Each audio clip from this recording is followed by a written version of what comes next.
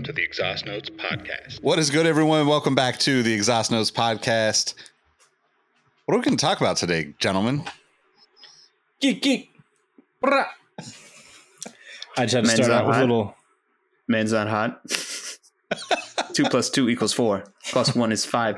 I want more. Todd Yates analysis. No, I was me starting out with a little nod to Danny Rick in P5. A very slow and slightly unearned P5, but P5 nonetheless. I'm from rural Missouri, but that looks like a win to me, especially after the eventful year that Mr. Honey Badger himself has had. Take the points and run. Yeah. So where do you guys want to start? Actually, I'm jumping way ahead. We got to do the race rundown. We do have to do the race rundown, and I'll take that as a segue. So thank you for that, Todd. In first place, we have Sergio Perez, a Red Bull, but not the one we anticipated.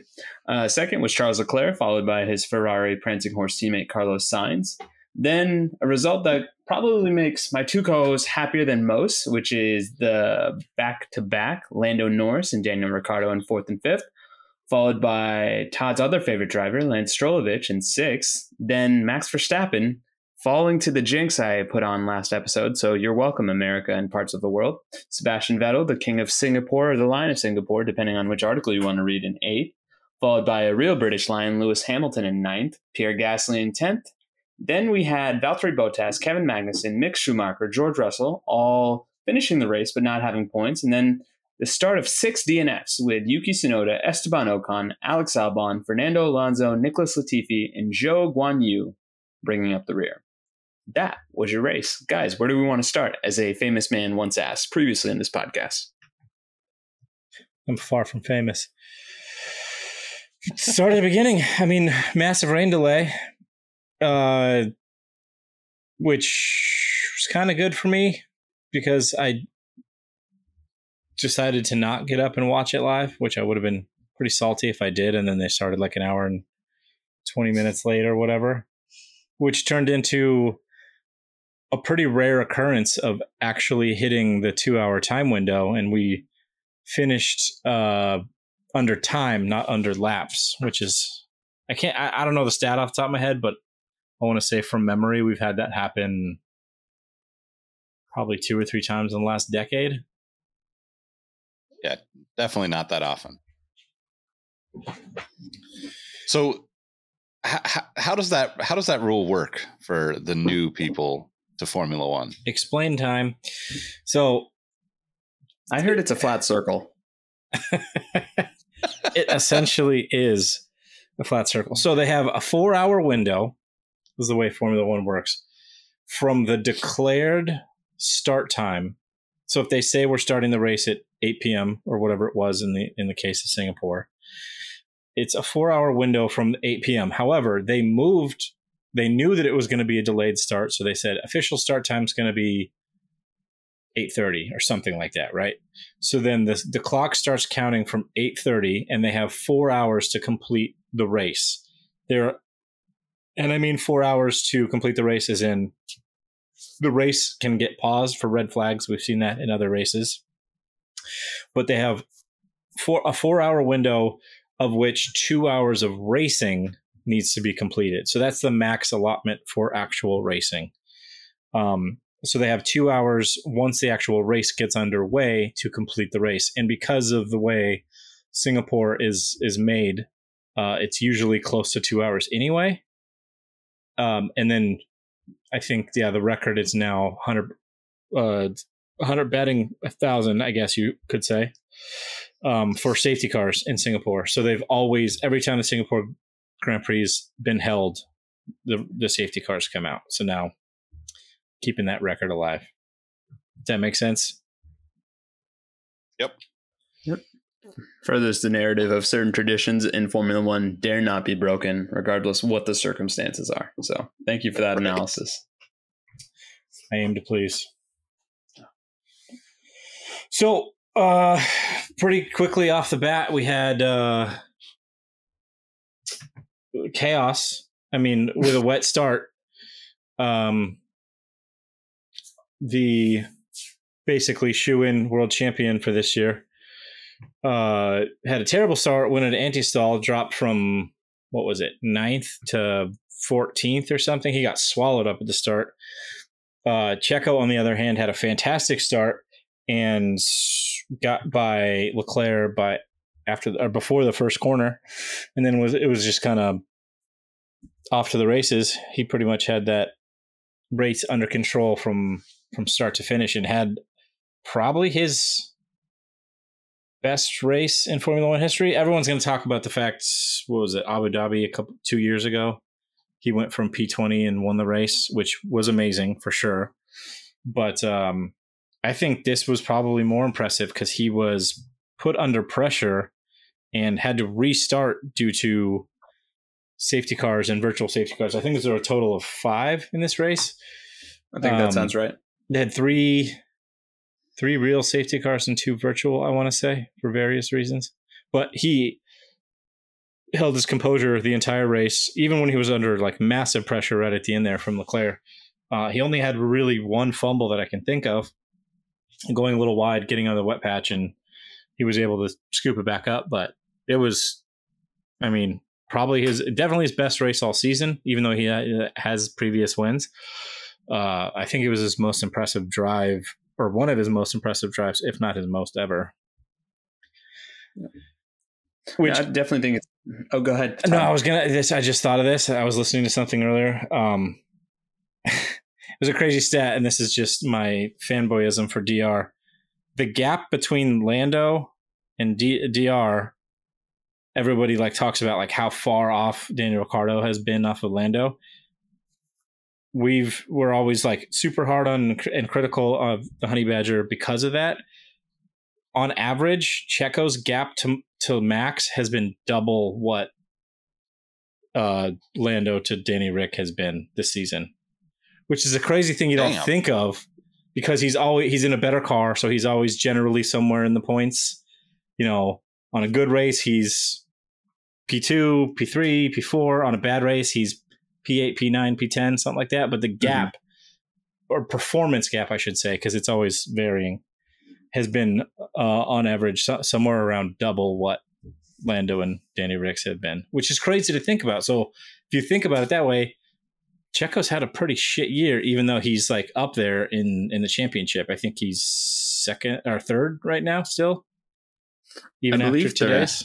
Third. I'll go ahead and look that up, and if you guys can give me some glamping background after I'm done with this monologue, please do it. I just think that's a fascinating stat, like you had mentioned, Todd. But now it also makes me want to look at every other driver pairing on the grid and say, okay, what exactly does that mean in terms of the context of it? Because what you've just said, comparing those two teams, that's equally a damning indictment and probably the biggest plaudit that Checo Perez has, because now, like, he is right now the best teammate a championship driver can have, because I don't think Red Bull would have it any other way. And to his credit, he has not kind of kicked up a nuisance publicly. So kudos to Checo for doing this type of job this season. And I think this is more than a just reward. I hope he gets one more, because I famously said the one race he is going to win is going to be Mexico. So maybe he can get that second one off. But I'm still flabbergasted by that stat. Like, is that also part of the Christian Horner PR experience where like he can just navigate that under the world's biggest rug? Because that is eye-opening, to say the least. What are you thinking about this, Nick? I mean, that's crazy to like, I'm kind of dumbfounded by it, because I would have never even thought, to Todd's point, right? Checo's always somewhere close. So it's like, it seems unfathomable that his gap is that far compared to Danny Rick, who we have lovingly criticized all year, as well as everyone else in the world, because you just have higher expectations.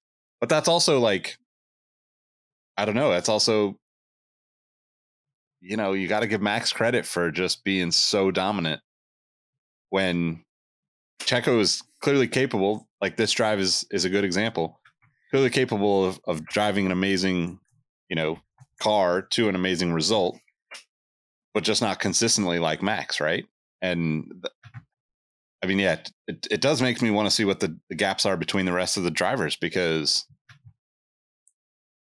it almost seems like Checo's probably, if it's that far, Checo's probably one of the bigger gaps between the cars, performance-wise, right? I would assume.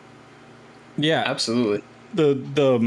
I've been thinking about it a lot since I've heard it, and the reason I think it doesn't feel as shocking is, say, like Max is, a second faster than the nearest car, right? So, and there's I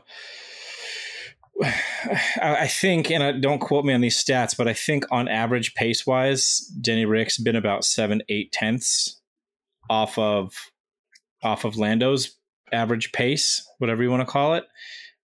So if that means if Checo's double that, he's a second and a half at least behind Max, which if you think about it, Max has been like in the car pecking order, Max is always out front, right? So if Checo is a second and a half behind him, he's still, potentially 3-4 tenths faster than the rest of the non-top 3 cars.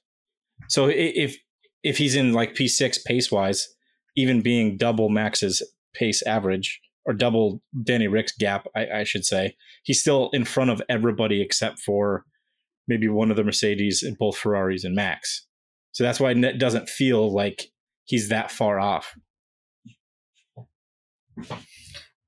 No, I mean, and I guess also kind of going back to one of the other points that you called out, I am going to be devil's advocate in this sense. I still think that the drive where Checo went from 20th to 1st is more impressive because we also had that backdrop of, is this man fighting for his life? Because we had just heard the news that Racing Point at that point had been going through that new rebrand of Aston Martin, and he had lost his role because I think it was going to Vettel. But yeah, this is a podium in terms of the Checo Perez driving performances. This is probably number 2 for me. If you ask him, gun to his head or drinking a vial of truth serum, depending on if you're an extremist or a pacifist, what do you guys think he would say about his own performance this season? Do you feel like he is being a good soldier in private, or is some part of him frustrated at the fact that he has not been, in these type of terminologies and statistics, a competitive driver? I think for me, he's more frustrated at his pace differential than he would be about the team orders things, because like I'm sure there's been a couple of races where he's been kind of put to the side because of team orders or favoring Max in the strategy or whatever. But I also think he knew what he signed up for when he was joining Red Bull. Like, yes, he got a chance to fight for what race wins consistently. And every single driver on the grid says they want to be a world champion, right? Otherwise, like, what's the point why are you there? But I think he knew what he was signing up for, being a number 2 driver, and everything was going to be pointed towards Max. I think the biggest frustration for him is him trying to adapt to the car that's being built for Max, because like the characteristics of the car are a little bit more pointy, as they say in scientific terms. It's a little bit more loose on the rear end, which Max, that's like his preferred driving style. So it's a little more oversteery in the corners and stuff. And he's an absolute master at catching those little slides, super quick hands and stuff. And that's where he's comfortable. And Checo likes a little bit more understeer. So I think his frustration would come from not being able to adapt and get closer to Max. I don't think he's expecting to be on Max's level. I don't think anybody right now really is. I hate to be the rookie asking these questions, and I actually know the answer, but you probably explain it better. But what's the difference between understeer and oversteer for people that don't know? Great question. I was going to ask that. Thank you. From one fellow rookie to another rookie. So if you're driving a car in the snow, right, and you turn the wheel and the car keeps going straight, that's understeer. Again, it's driving the same car in the snow, and you turn the wheel and the car starts to turn, but then the car keeps turning even though you're not turning the wheel that much, that's oversteer. Simplest way I can put it. This is why he gets paid the big bucks. And this is why I just friended this man on LinkedIn. It's that hard-hitting analysis and corporate know-how that really puts Todd Yates at the upper echelon, almost on a Max Verstappen godlike tier when it comes to financing for your home in the greater Bay Area. So thank you for that, Todd. We're in 49 states, sir. 49. Oh, I'm sorry. Get your shit together, Missouri. Yeah. No, the good answer though. And typically, do you think which is more common for drivers to request those setups? Is it more common for drivers to prefer the understeer? Yeah, definitely. The understeer, just for I guess in my experience, understeer is a little bit easier to drive for most people, right? Like most street cars are going to have way more understeer than oversteer. It's really like it's the crazy ones you got to watch out for that want the oversteer, in my opinion.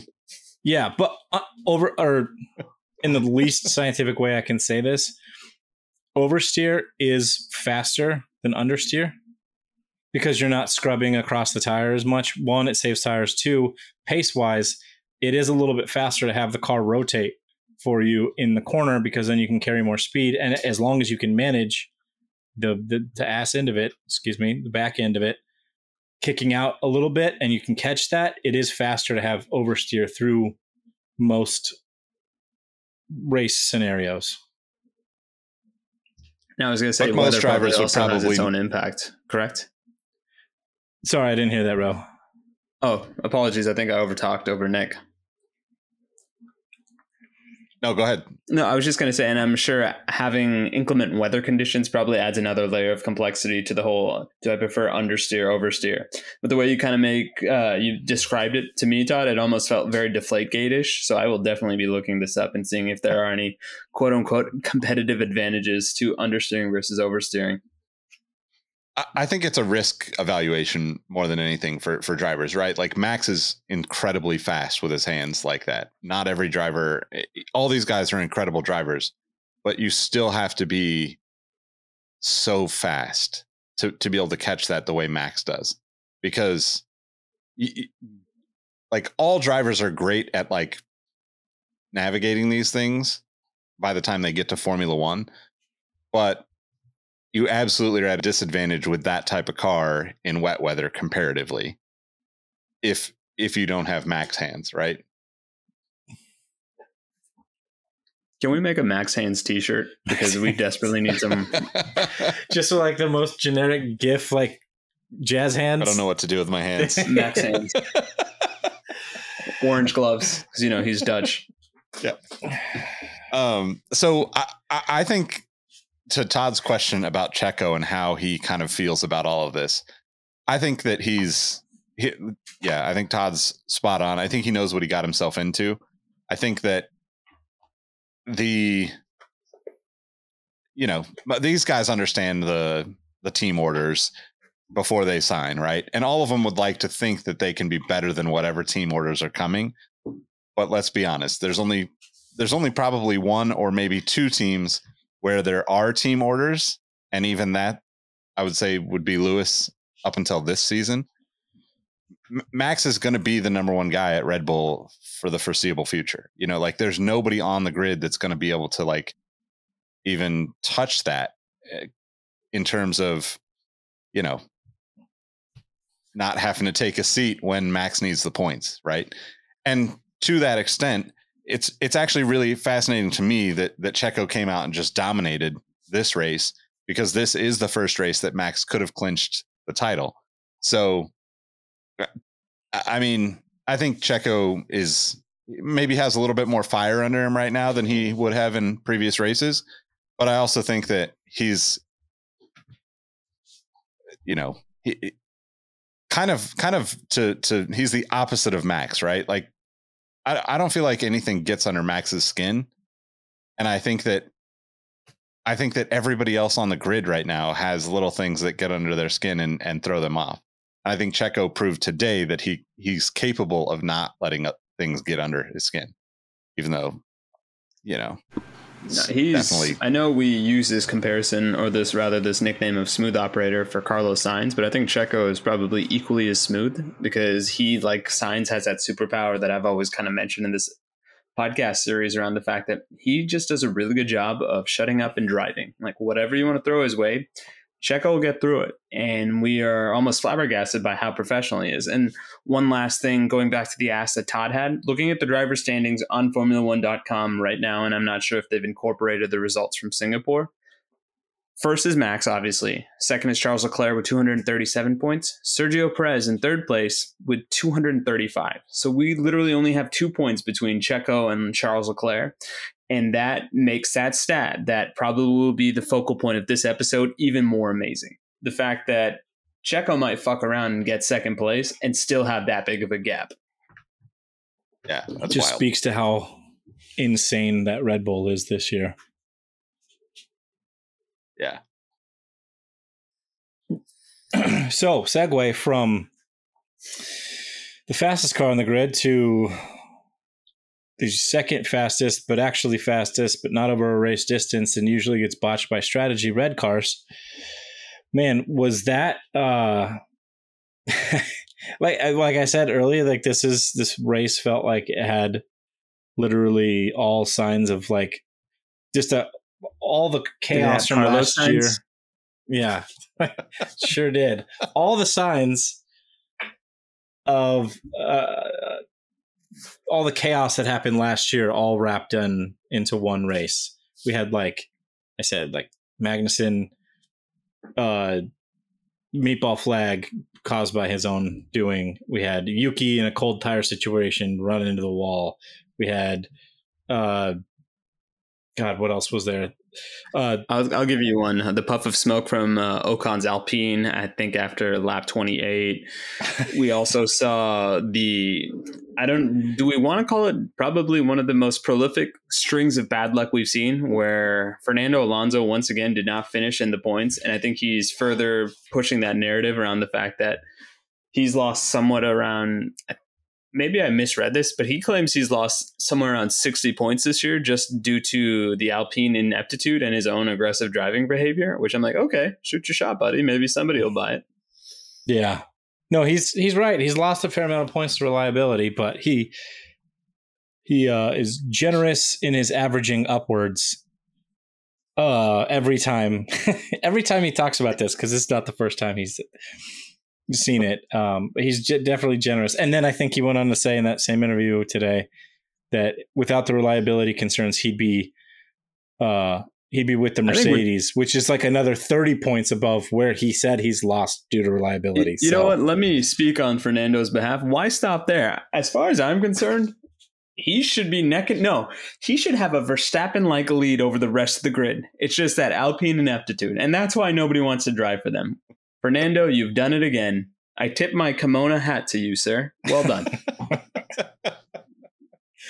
Yeah. So this race had literally everything, including segue back to the red cars, a botched strategy, or not botched strategy, I guess, but botched pit stop, which put Leclerc, I think it was like 5 or 6 second pit stop when everybody was still cranking out 2 second pit stops, even with the wet conditions.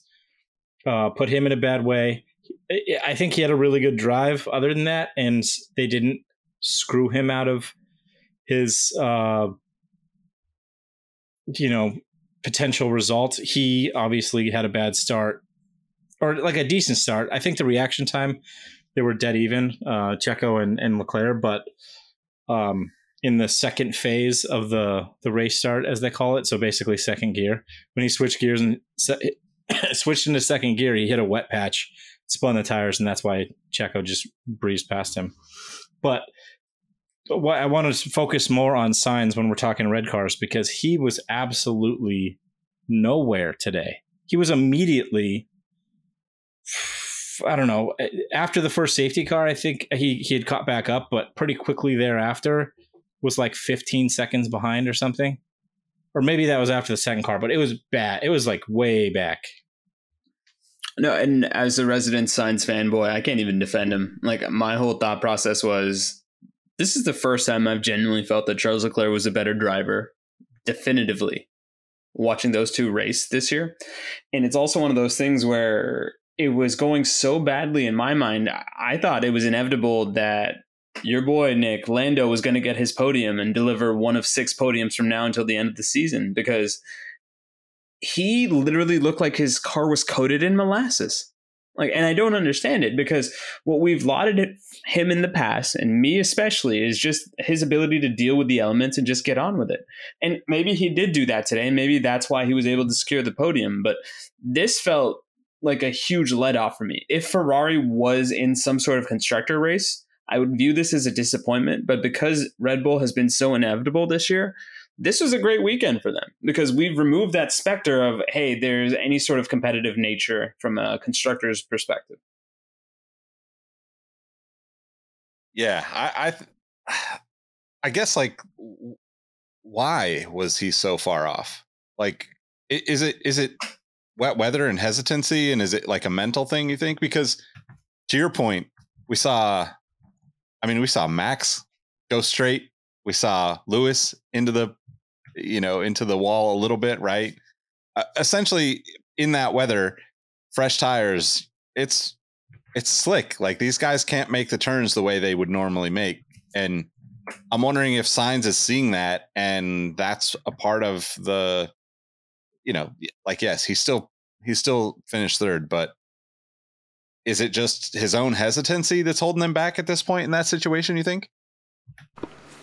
I think he had a bad weekend all around. He said himself, like, he never really got super comfortable with the car. You could see that there was a gap in qualifying, in free practice, all that. So I'm not surprised that he was that far off, but it felt like it got worse in the race somehow. And I don't know if he had a couple moments. He didn't get a ton of coverage in the race today because he was kind of in no man's land. He was, 6 or so seconds in front of Lando, and like I said, like 15 or so seconds behind P2. So he was kind of in no man's land for the majority of the race.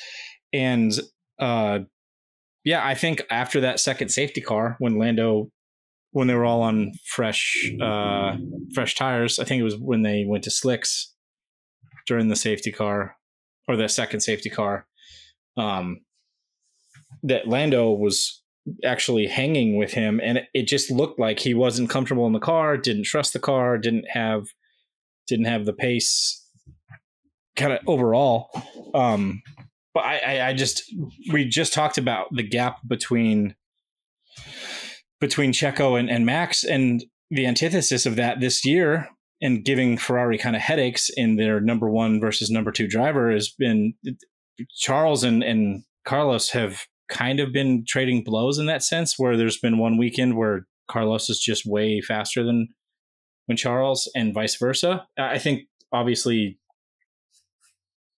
Charles has been the better driver over the course of the season, but there's definitely been peaks and valleys for both of them.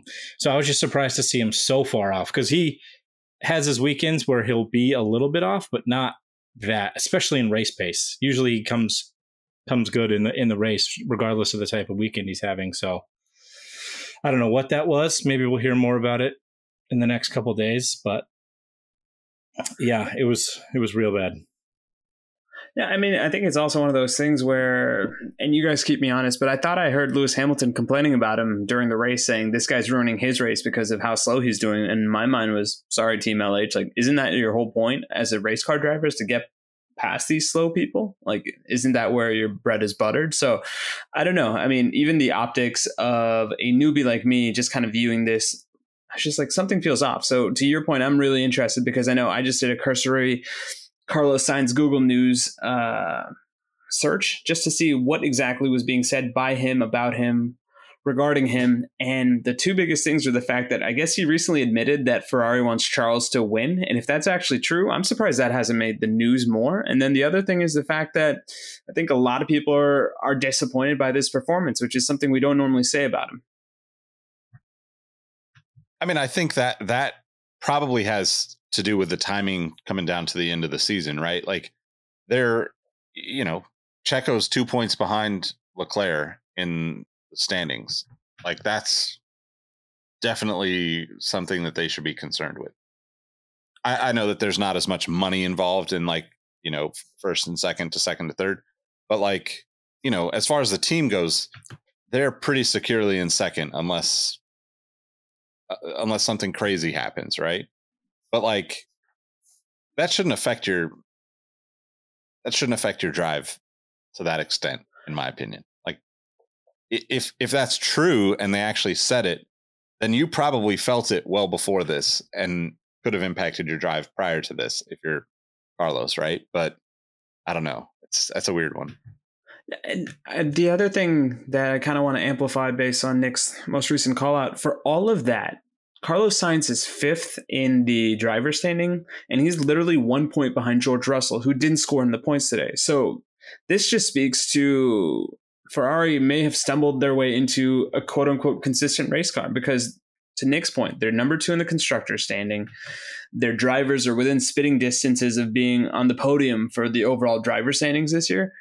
But it still feels like they lost something severe. And it's one of those losses that I fear is going to hang over this team for at least 2 to 3 years, because this just feels ineptitude personified, despite the fact that this is probably one of the best seasons they've had in recent memory. Yeah, 2018-ish, I think, when Sebastian Vettel was driving for them. And then that was for Leclerc's first year on the team. I think that was the first half of that season was the last time it felt like they were in with the chance of a fight. But I wouldn't call it oh, sorry, my computer's freaking out here. I wouldn't call it like that they're having a good year, or that they've lucked their way into having a consistent car, because I think that Ferrari's done the most damage to Ferrari. It's not the drivers, it's not the race situations. It's definitely their reliability and their strategy calls. Luckily, they didn't really have a chance for tough strategy calls this year. And we can get into that, the tire situation. But it was just kind of, the race was written from the start, essentially. Like, there was zero passing opportunity. They just had to not screw up. And not even necessarily be quick. Like, Leclerc gave it a fight, especially towards the end, and was on Checo's bumper, giving him the business. But other than that, there was really there was almost no overtaking on track. Max had a couple of, or I don't know, maybe 2 or 3 beauties right at the beginning of the race there. But other than that, it was just kind of, and here's our favorite word again. Procession? It was a procession. Yes. But we got to talk about the tire situation. Since we just talked about, they need to figure, this is going to be sort of a rant, but I normally like changeable conditions if it's, rain right before the race and then it dries out. So then you have to, like, we had that Monaco situation where it kind of dried out pretty quick. And there was a bunch of all kinds of chaos around strategy calls. Hello, Ferrari. All of those types of things. But a night race with moisture, especially in a humid environment, it was, and we saw this in Turkey, 2 years ago, I think. One of Lance Stroll's best race when he turned into Senna. Also, shout out Stroll again. Yeah. He had a fantastic race. I don't know what it is about him and wet track. But so in Turkey, is when they kind of discovered that it's actually faster to stay out there on super worn intermediate tires when they start to, I think they started calling them like slick intermediates or slick intermediates, something like that, where they would just wear a groove in the tread and it would become a slick kind of in the middle. And then there were still kind of the edges of the intermediate tires on the outside. That same thing was happening. And they all were thinking about Turkey 2 years ago. So nobody was changing, and then they, took a flyer with George Russell and put him out there on mediums, and he was way off the pace for most of the race. But they need to figure out something with the tires in a situation where it's not quite slicks and it's not quite intermediates, something else. I don't know. I'm not a scientist. I'm not a doctor. I can't figure that out, but there needs to be some sort of more transitionary tires, because I feel like this is becoming more common where there was if we didn't have all of the safety cars and strategy mix-ups and things like that happening, this would have been a super boring race. There was literally, I can think of 3 on-track passes. Was all Max's and all in the first stage of the race. After he botched the start, he took like, I want to say it was like Bottas, Guan Yu Zhou before Latifi crashed into him, and like maybe one of the Aston Martins. But that's all only on-track passing I can think of. And every other time you saw on-track passes attempted, it was Max going wide, it was Lewis going wide, it was Max tried to get past Lando, went super wide.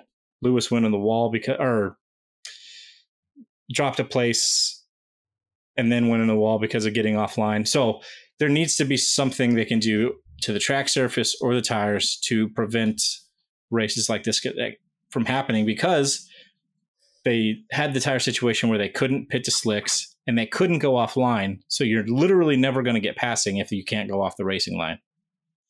Anyway, rant over. No, but I think what's the solution though? I don't know. Either the FIA needs to be more strict about the track surfaces. They don't need to make them all the same, but make them consistent in some way. They were talking about how they resurfaced a bunch of parts of Singapore before this race, and all the new tarmac that they resurfaced, the patches, were super slick. And then the old parts of the track, the older from years and years ago, had more grip. But they need to do something. I know that's like a very specialized situation for it to be a night race, have rain, and things like that, or develop a tire that is purposely supposed to be ran in a drying track, kind of can't run a slick, can't run a new intermediate type of situation. Something that's purpose built for that. I don't know.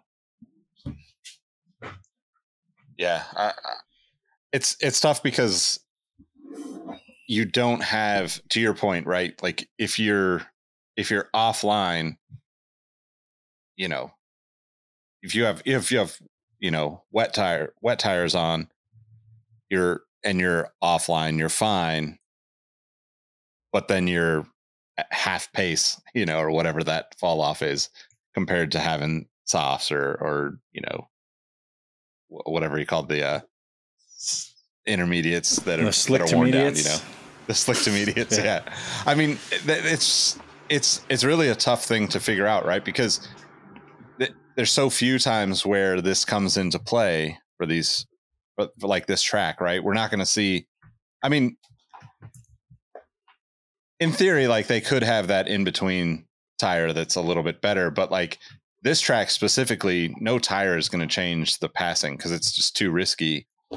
There's not enough, you're basically just waiting for somebody to make a mistake, right? To your point, you watch, Lewis tried to, was it Lewis on Norris, and then Max goes through or something like that. Yep. Something I can't remember if it might have been on Sebastian Vettel actually, but no, I think you're right. The only real time that passing happens at a track like this is, when somebody really makes a mistake, which, yeah, I feel like it's more track than tire, right?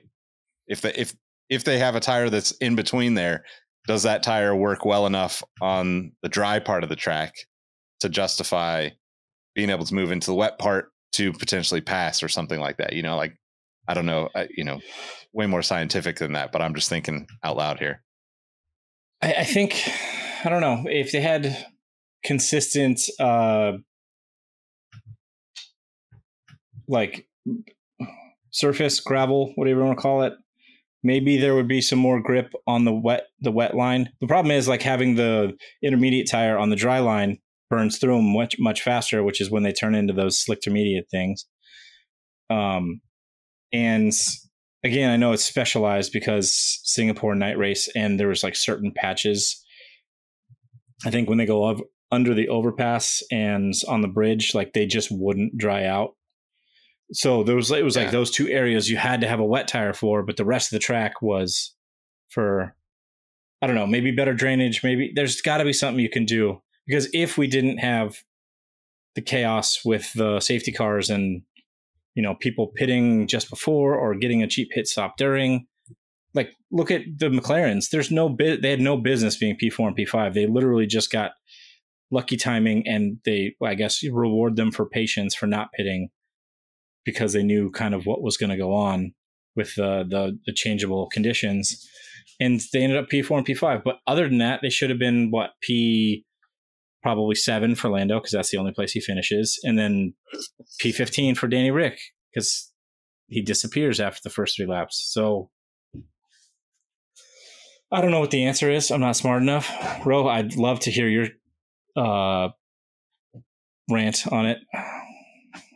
No, I'm going to go the opposite. I think for me, this is great for McLaren. Like, they may have stumbled into saving their season, because for all of our shit talking about how bad they've been, and mostly it's been Daniel Ricciardo centric, did any of you have this on your bingo card based on this season?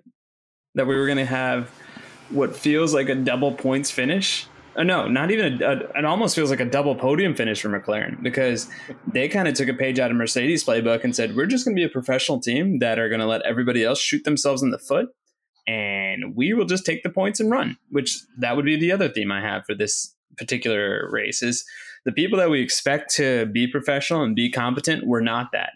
And special shout out to George Russell. Like, he might have done his best Nicholas Latifi impression today, except for the fact that he actually finished the race. And I'm not at all bitter about it, because I'm not at all the one that drafted Nicholas Latifi with the last overall pick in our fantasy draft. So, yeah, good old Gotifi proved yet again. I wonder what else is in store for us before the end of the season. What else is he going to pull?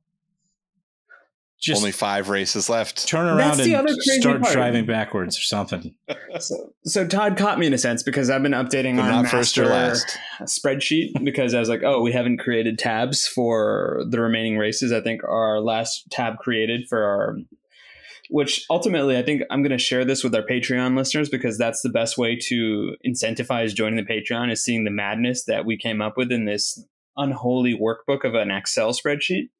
But as I was going through, I was like, oh, we only have races through the USA, which very patriotic of us, but this is truly a global sport. So let me go ahead and add Mexico, Brazil, and Abu Dhabi. And then I was like, oh no, the Sunday scares are happening. But in this case, the Sunday scares is about the fact that our season's almost done. And I don't know about you, but it feels very weird that this is ending in mid-November of all seasons. Because I usually feel like they'll get it to the Christmas. And what lets me know that it's going to get to Christmas is we get probably one of my favorite pieces of Formula One content, which is a Secret Santa driver gift exchange. And my proposal to you guys right now, because I don't think we're going to get it this year, and if we desperately need an episode that time of year, let's make our own Secret Santa for all the drivers, where we gift a driver gift from one to another, and we can have fun with that. So that's just totally breaking on-air content for you guys, because it's getting to the point now where I'm getting sad that I don't get to chat with my buddies as frequently as I will at the end of the year. Can Max give Latifi driving lessons for Christmas? That would be hilarious.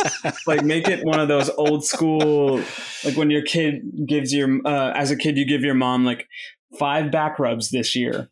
And your mom's like, great, what am I going to do with this? You may as well have gotten me a vacuum cleaner. Like, chipped in with your father. Yeah. Man, like that's a foot rub. White elephant. Oh, yeah. By so long, sayonara.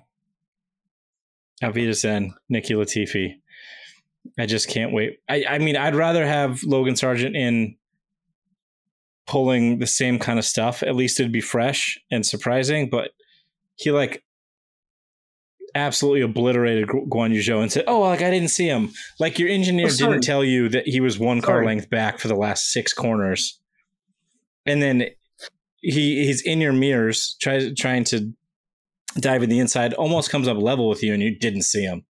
Give me a break. Here's another $1,000 idea, because I think we've been flirting with the concept of metrics in Formula One. They should do an adjusted Latifi rating for how many points that drivers may have scored had Nicholas Latifi not ruined their race. Oh my God, that would be epic. Whoa, so somebody far smarter than me, maybe the aforementioned Trav Pete, like Get on that. You're one of those big brain boys. I believe in you. Latifi rating.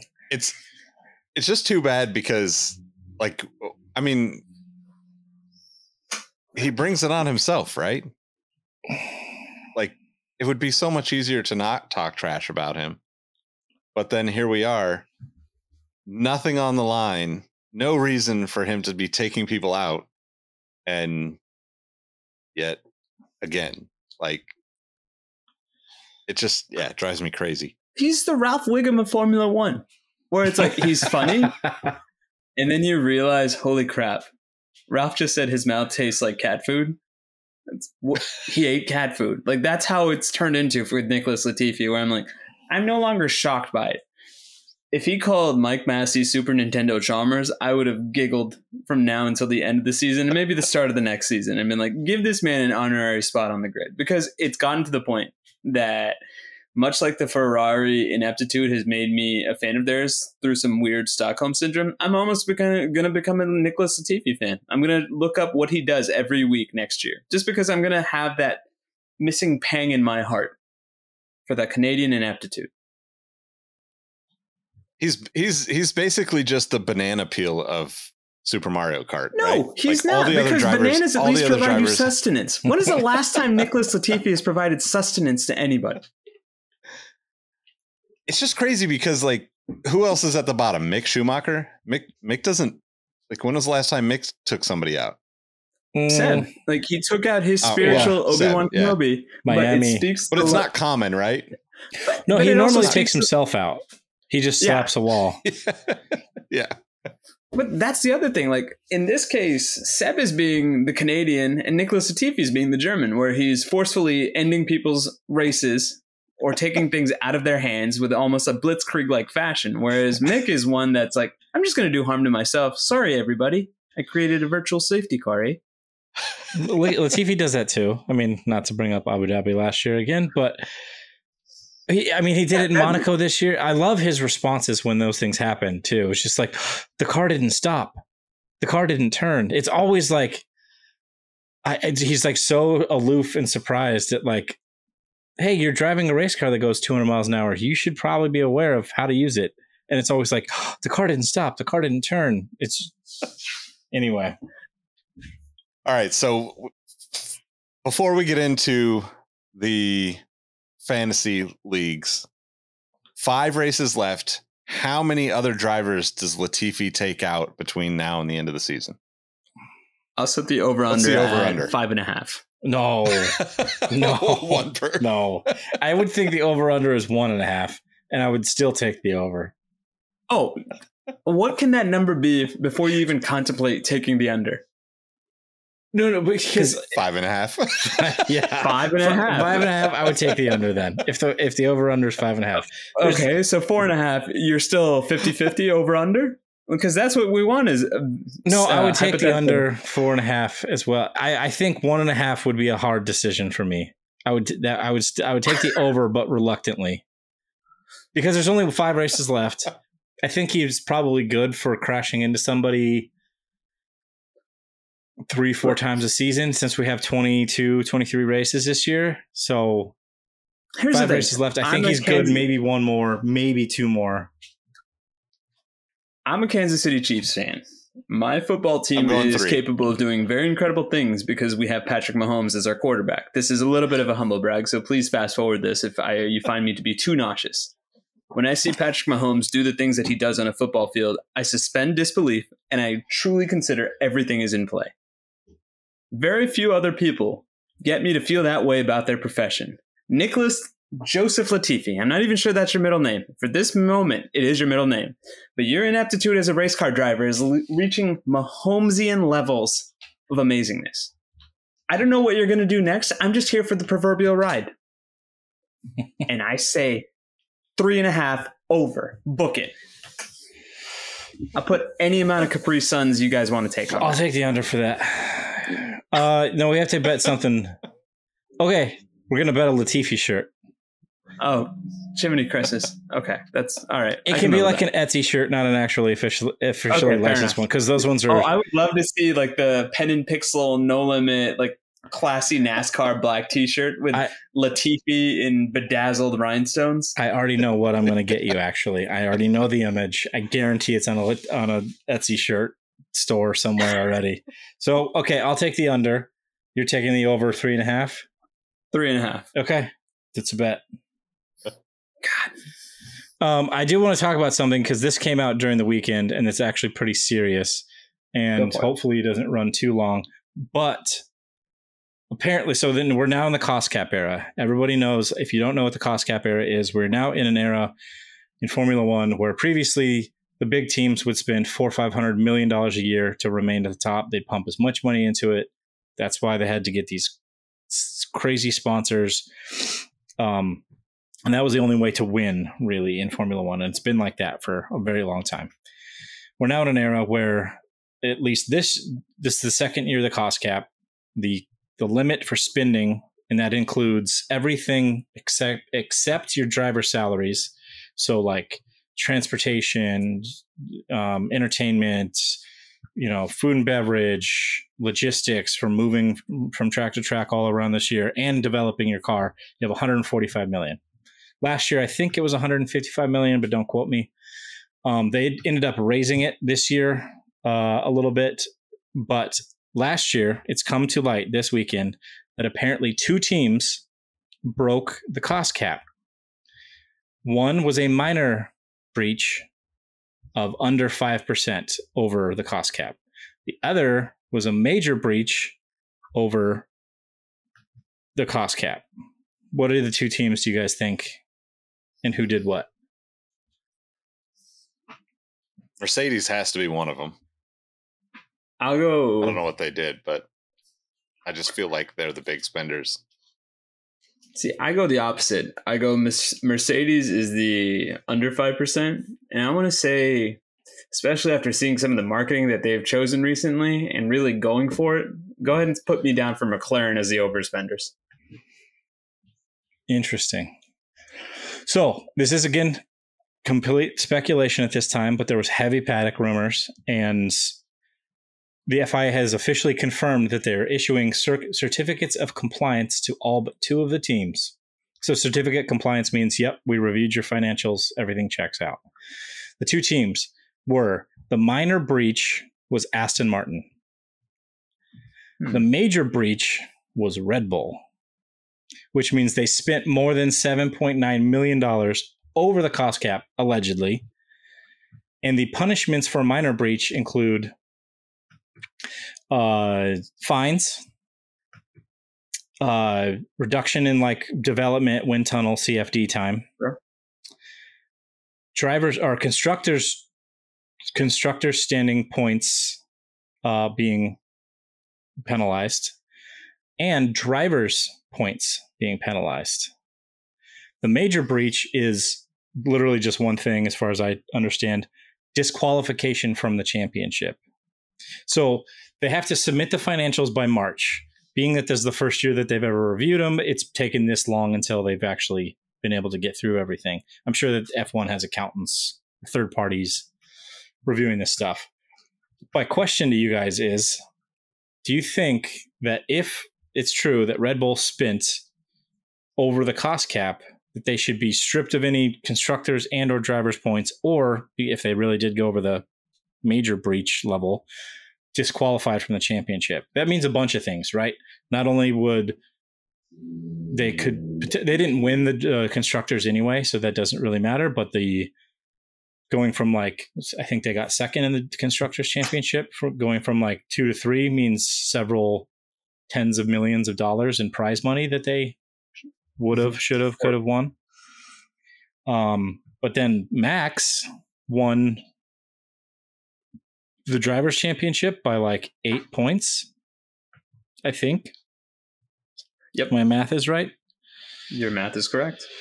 So wait, this is off of last year's calculations? Yeah, so they have to turn in their financials and everything. If they breach, and if this is in the bylaws, you can look it up on the FIA website, that if they breach the cost cap, the minor breach is all 4 or 5 of those things that I mentioned: driver's points, constructors points, development time, fines, and I think there's one more. And then the major breach is just possible disqualification from the championship. So if that comes to light, that they really did overspend by a lot, would you guys like to see them get booted from the championship or lose constructors point standings, or obviously most importantly, Max to lose his drivers championship? I can't believe we're talking about this again in a different light, but that came out this weekend and I wanted to get you guys' thoughts on it. So this just confirms that Netflix does own the FIA, because no reason we have this drama, this bullshit again. Like, we have to go back and revisit this again. This is so ridiculous to me. I get that this is how the sport works, but God, just like... Could you guess probably one of the strongest sources of where this came from? I'm gonna guess it's Wowo Tolf. Sir, you are not being clever. Everyone knows that if it's Mercedes involved, they would have one of their lesser teams reported in. So who's Mercedes' lesser team? No, this is direct from the mouth of Mr. Toto Wolff. He was one of the strongest advocates. Yeah, he definitely felt some type of way in all of the pre-race interviews. So that's why I said this is all speculation and conjecture, but somehow the FIA did, through the grapevine, officially say, or unofficially officially say, that they're issuing certificates of compliance to all but 2 teams. I mean, to be fair, Toto Wolff has and Lewis Hamilton have the absolute green light to blow this shit up, right? They should. They would be the most affected by it. And if they lost because of that, then it absolutely sucks. And, you know, like, I hate to say that, like, anybody's championship should be taken away, or any teams. I mean, I know they didn't win the constructors, but like, that just sucks for the sport, in my opinion. You know, it's like we're revisiting all this BS in baseball this year because of, you know, Aaron Judge hitting his 61st, 62nd, potentially 62nd home run, right? And like, all these people coming out of the woodwork saying like, oh, well, that should be the home run record because Bonds, McGuire, and Sosa all, you know, did steroids. And it's like, it's tough for me because as a fan of Barry Bonds, you know, like, that guy is, if you just statistically speaking, that guy is the greatest hitter, home run hitter of all time by far, regardless of steroids, right? Like, I understand the argument for people that want to be like, you know, oh, can't talk about the steroid era. Well, let's not be racist, and let's go back in baseball and talk about African Americans being able to play the sport professionally. Like, if we really want to be serious about why those old records exist by a bunch of white dudes, but like, that's another podcast. I won't go too far down that path, but I'm just saying, like, it's crazy that we're having this conversation, but also, like, I would hope that if that's the truth, that like, there's no way you can spin that as fair, right? Because obviously Mercedes, if they are under the cap and you know, played by the rules, it's way too close for them to lose to somebody that didn't play by the rules. If it was like Haas spent 20 million over what they were supposed to and didn't do shit with it, then nobody would care, right? Like, we wouldn't even have this conversation. But like, it irks me. I don't know what else to say about it. It just irks me. No, I would say this: if for that 1 in a million moonshot that this comes to fruition, this cancels. No, I wouldn't. Not even cancels. This kills the sport in American eyes. I'd be that far to say it, because say what you will about how things went down last year, we had a definitive winner, and more importantly, we drove so much interest that now we have a podcast out of this because of how that season ended up and how so many eyes are on that season. That affected the decision that the 3 of us made to create a podcast, to almost cash in on the popularity of this sport.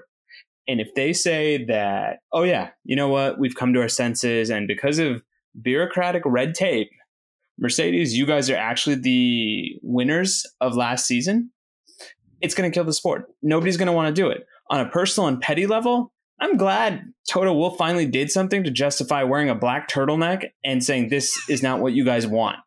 Because that was a lasting image of last season's Drive to Survive. And my man has turned into Gandhi. He's been such a pacifist this year. He's actually been on his best behavior.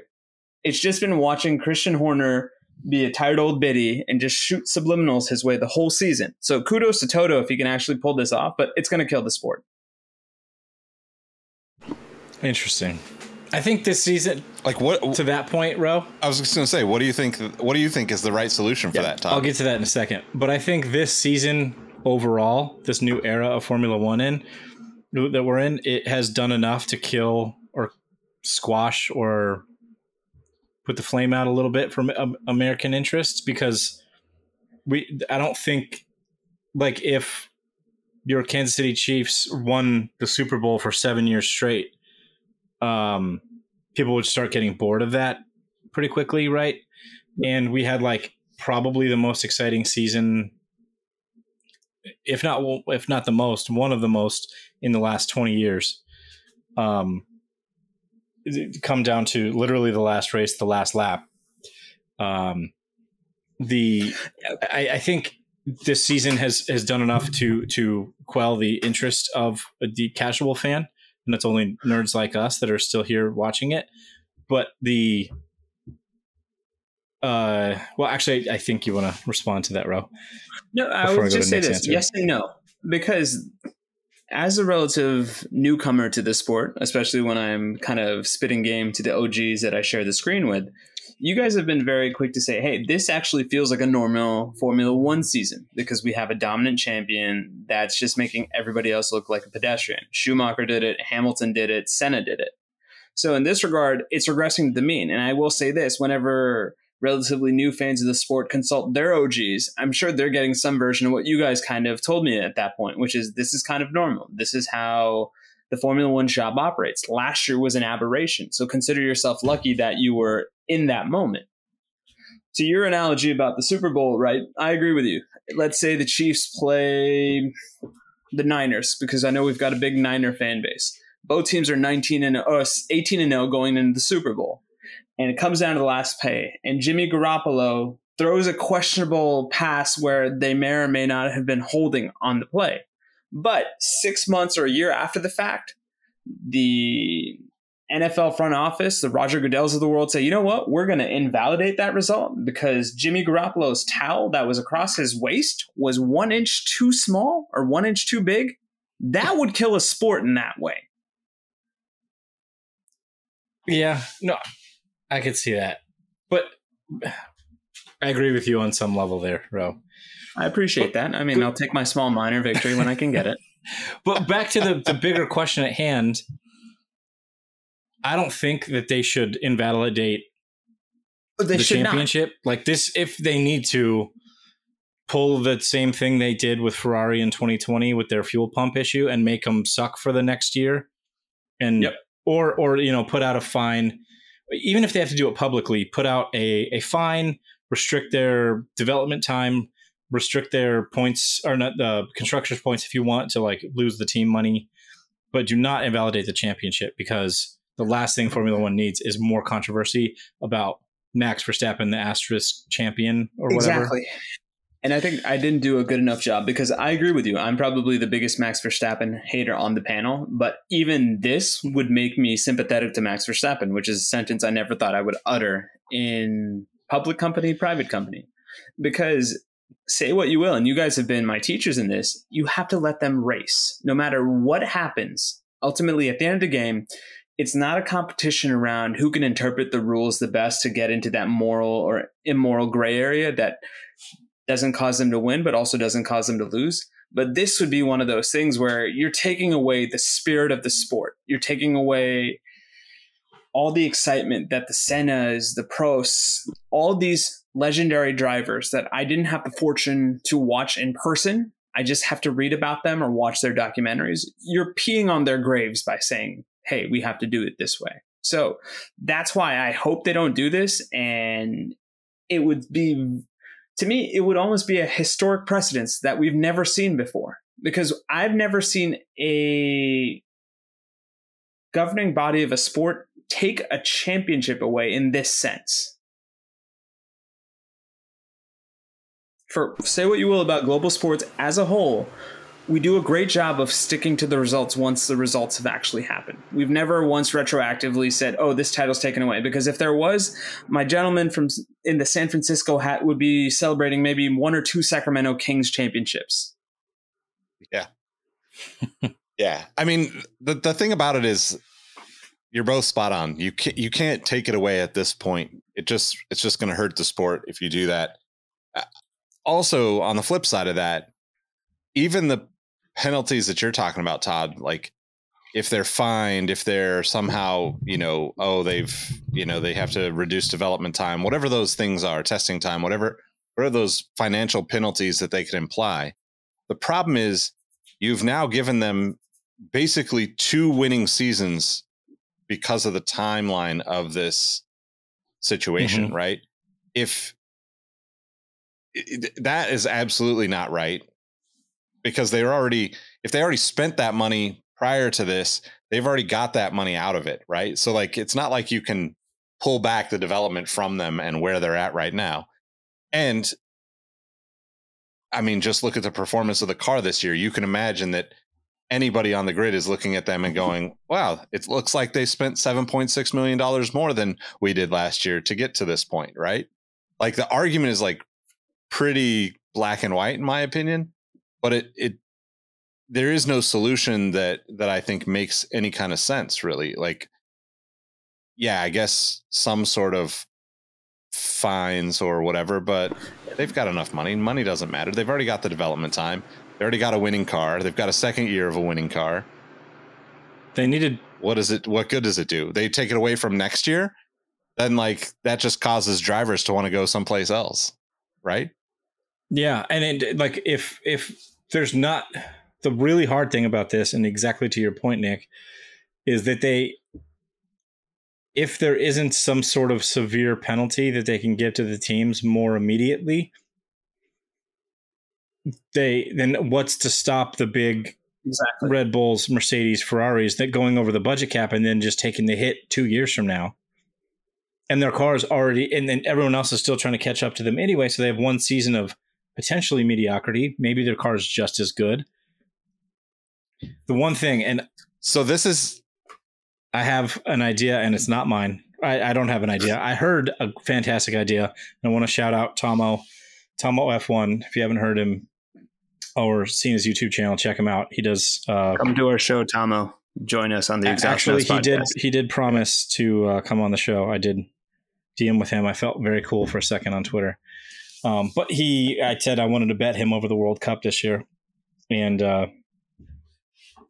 if England loses to USA, then he has to come on the podcast. And if I lose, then I have to donate to like whatever charity he picks or something. Anyway, so hopefully he comes on in the future. But he had a fantastic idea in a video earlier this week. What's the number one problem that teams face when developing a car? Talk to me. Weight. Add a weight penalty. Add ballast. So like literally half the field this year is stripping off their paint to save like ounces or grams or whatever, wherever they can. Like half the Williams is literally just carbon fiber because they're trying to get under the weight limit. So add for every $100,000 or whatever they are over, man, make it harsh, right? Add all unsold Nicholas Latifi merchandise to the cars. The drivers have to wear it like Joey and Friends when he puts on all of Chandler's clothes. No, they have to add weight ballast, which is they do in other series for different sorts of reasons. They do it in World Endurance Championship. They do it in a bunch of things.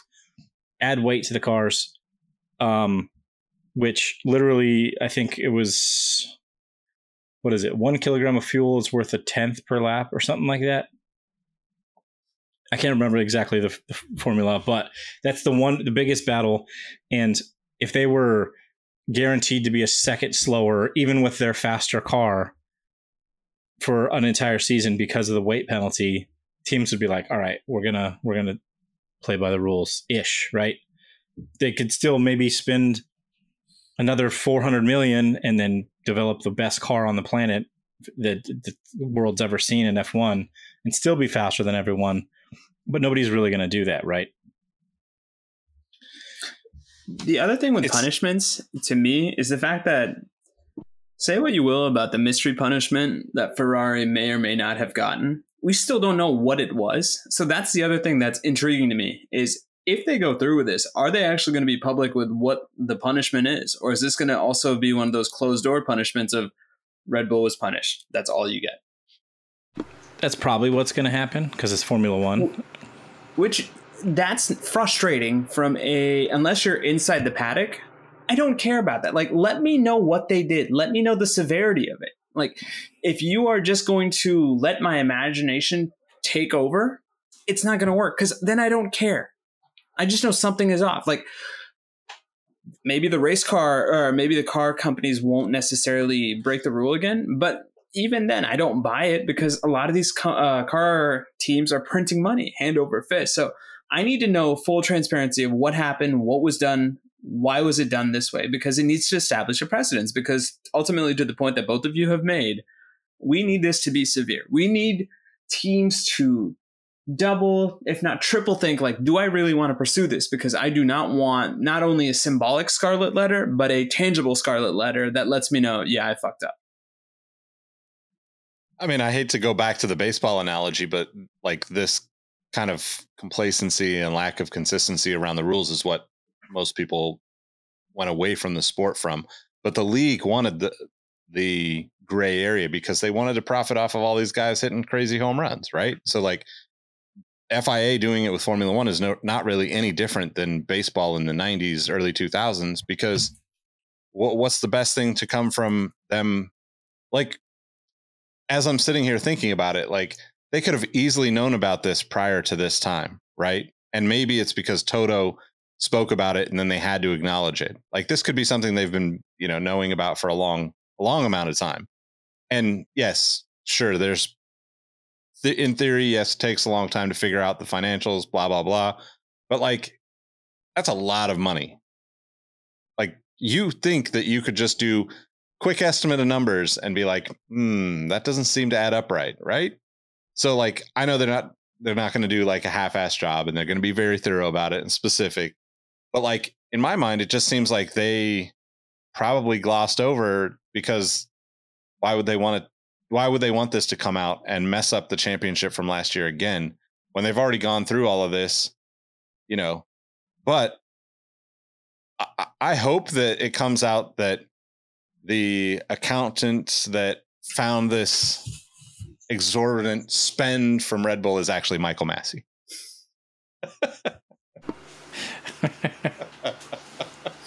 He switched careers. No, I mean, gotcha.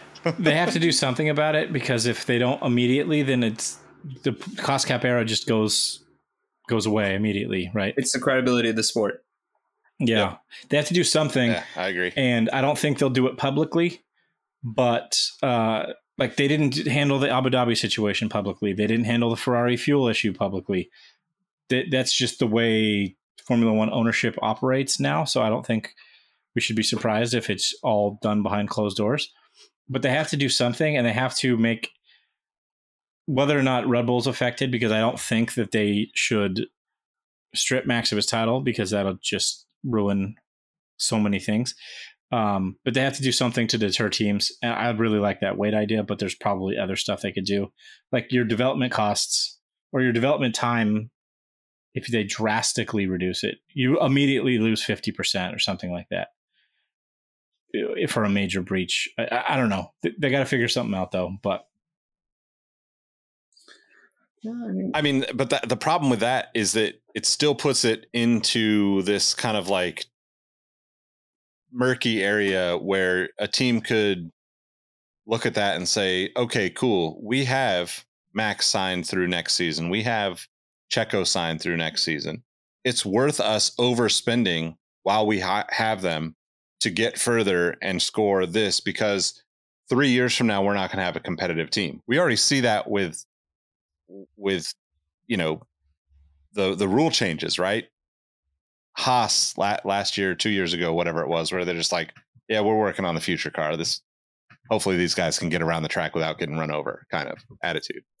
So to me, it just, if there's some form of penalty that can be kind of compartmentalized into testing or whatever that is, it just encourages them to do this strategically then, right?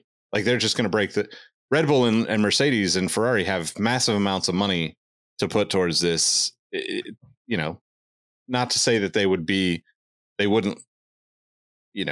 have some sort of, struggles because of that penalty. But I feel like something like that would just be something that they would just add it to the mix to negotiate and strategize on how they would use it to their advantage on certain seasons. Then disqualify Horner and Max from the next year's championship. I don't know. It has to be something crazy severe. Like if you're going to lose Max potentially by... But see, that in a way, though, you're not punishing the team more so than you're punishing the fans. And not only that, I think you further the divisive nature of modern sports fandom by saying, oh, yeah, you know what? This title's invalidated, because the last thing I want is a bunch of championship deniers populating my Twitter timelines every race, being like, Max really won this. So they have to figure this out. And this is not a easy task. And I guess one last question before we go to Fantasy Corner is, you guys had mentioned that this is a symptom of the current owning group of Formula One, but was this type of lack of transparency also prevalent when Eccleston was in charge of Formula One, or no? This has just been a more Liberty Media influenced decision. No, it's kind of been around. I mean, like, yeah. What was it? The mid to late 2000s when the whole McLaren scandal happened, and somebody at McLaren was stealing, or somebody at Ferrari was stealing car development stuff and leaking it, or attempting to leak it to McLaren. McLaren got, I think, $100 million fine, something pretty crazy. And this was before the cost cap era. But it's always been, most of what happened and transpired was handled behind closed doors, and then they just publicly announced the fine. And I think somebody got excluded from the championship and yada, yada, yada. So is that why Fernando Alonso never won a championship and was always talking up his credibility, like you guys were saying, where he's now only 30 points off the... No. Okay. That was just my thought. Alonso was racing for Alpine at that, or for Renault at that time, winning world championships. Anyway, Fernando. Let's do fantasy. Can we call this the fantasy suite? Because I've been watching a lot of Bachelor, and I just need to get that out of my mind. That pops something else into my mind. Hey, not all these ideas are winners, guys, but that's what makes you cherish them even more when they do win. So, Todd, where were we in our gamut of fantasy-related activities? All right. So, starting off with the Voldemort League, I was pretty shocked to see Aaron and P5 had 0 points this week. I feel like pretty much everyone's given up on this league. Nicholas Ingval is currently sitting pretty in P4, but the top three were Jackal. Oh, I'm sorry, you had P3 for the week. You're fourth in the league, Nick. Followed by Julie, second on the week, and myself, first for the week. And in the league standings, I'm P1, Julie is P2, and Jackal P3. Followed closely by one Nick Ingval. All right. The Discord Fantasy League did not go well. Shout out again to Nicholas Latifi for ruining my flyer pick of Zhou Guan Yu. Hey, he had a Boba helmet. He was representing, first Chinese driver to represent the race in the greater Asian area. Asian continent, whatever I'm trying to say. Let's go to the results. So, for the Singapore GP, we had, let me try that again. For the Singapore GP, there we go. Verstappen that ass in P3, Nicholas C. Trav Pete with a monster week and a little bit of smack talk in the Discord about his monster week in P2. And R1 Rohit Malhotra, Rohit M13. Acknowledge me, you jabronis. And I will be bringing some of Massively. that smack talk to that Discord as well. It's not about quantity of wins at Team Malhotra, it's about quality. And I painted the motherfucking Mona Lisa when it comes to race weeks.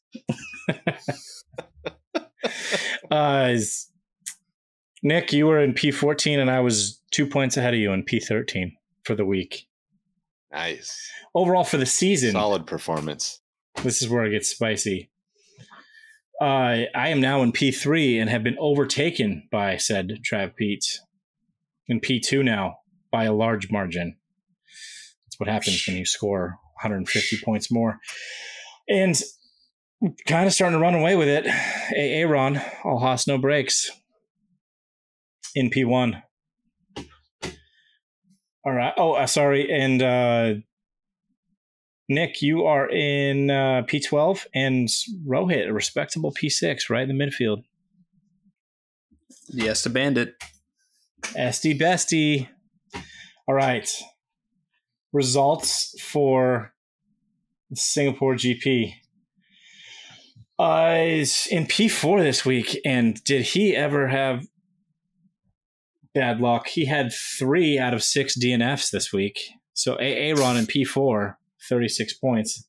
The Lord giveth and the Lord taketh away. Nick didn't fare much better because he had 2 of the other 3 DNFs with 39 points. Rohizi in second, P2, with 43 points. And I had actually, I think, pretty monster week in P1 with 66 points. So the season standings, I'll get back to that real quick.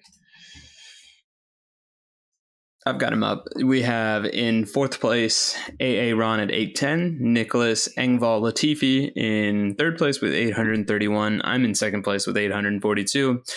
And Todd Yates flirting with the 900 point barrier with 899. That's right.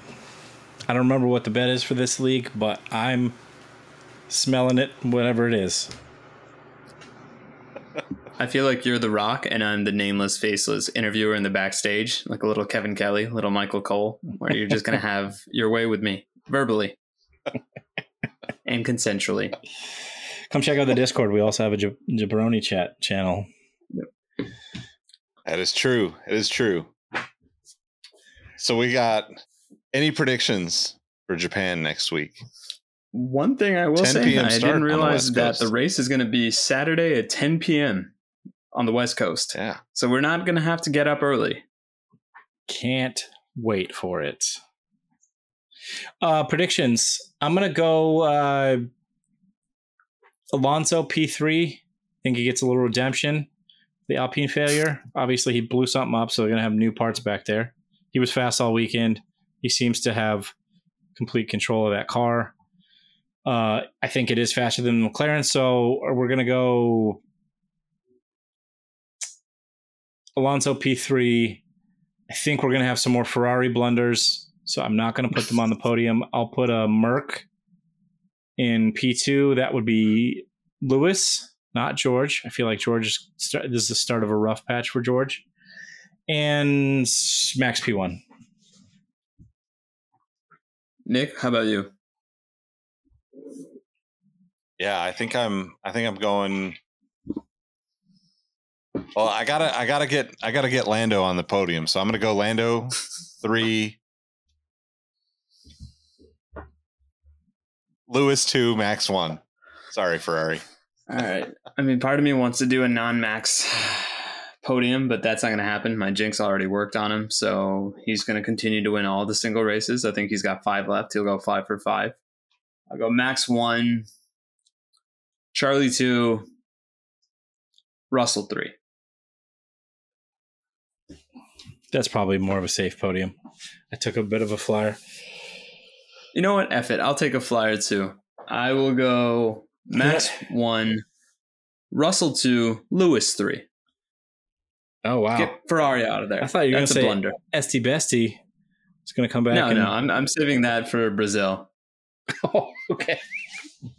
I mean, the car's fast, but he's not that fast. All right. If you're going to swing for the moon, swing for the moon. All right.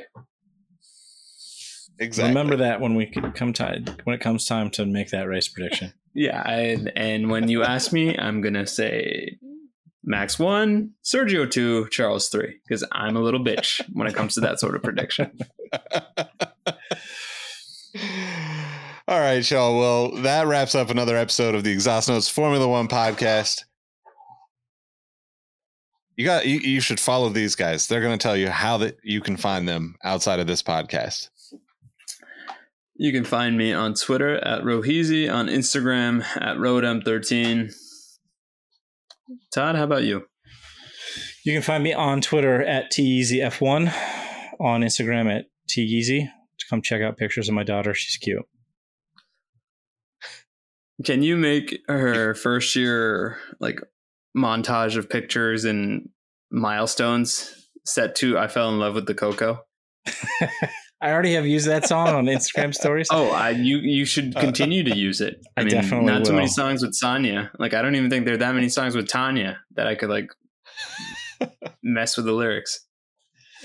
Yep. Nick, take us home, please. Be the DD with a car full of drunken idiots like Todd and I. You can follow me at Nick Engvall on all platforms. More importantly, follow Exhaust Notes FM everywhere. And hit that first link in the description to join us in the Discord. Probably watch the race with the rest of the Discord next weekend, I would assume. So we'll see you there. Thanks for listening. R.I.P. Catch you on the Coolio. next one. Peace. Fantastic voyage.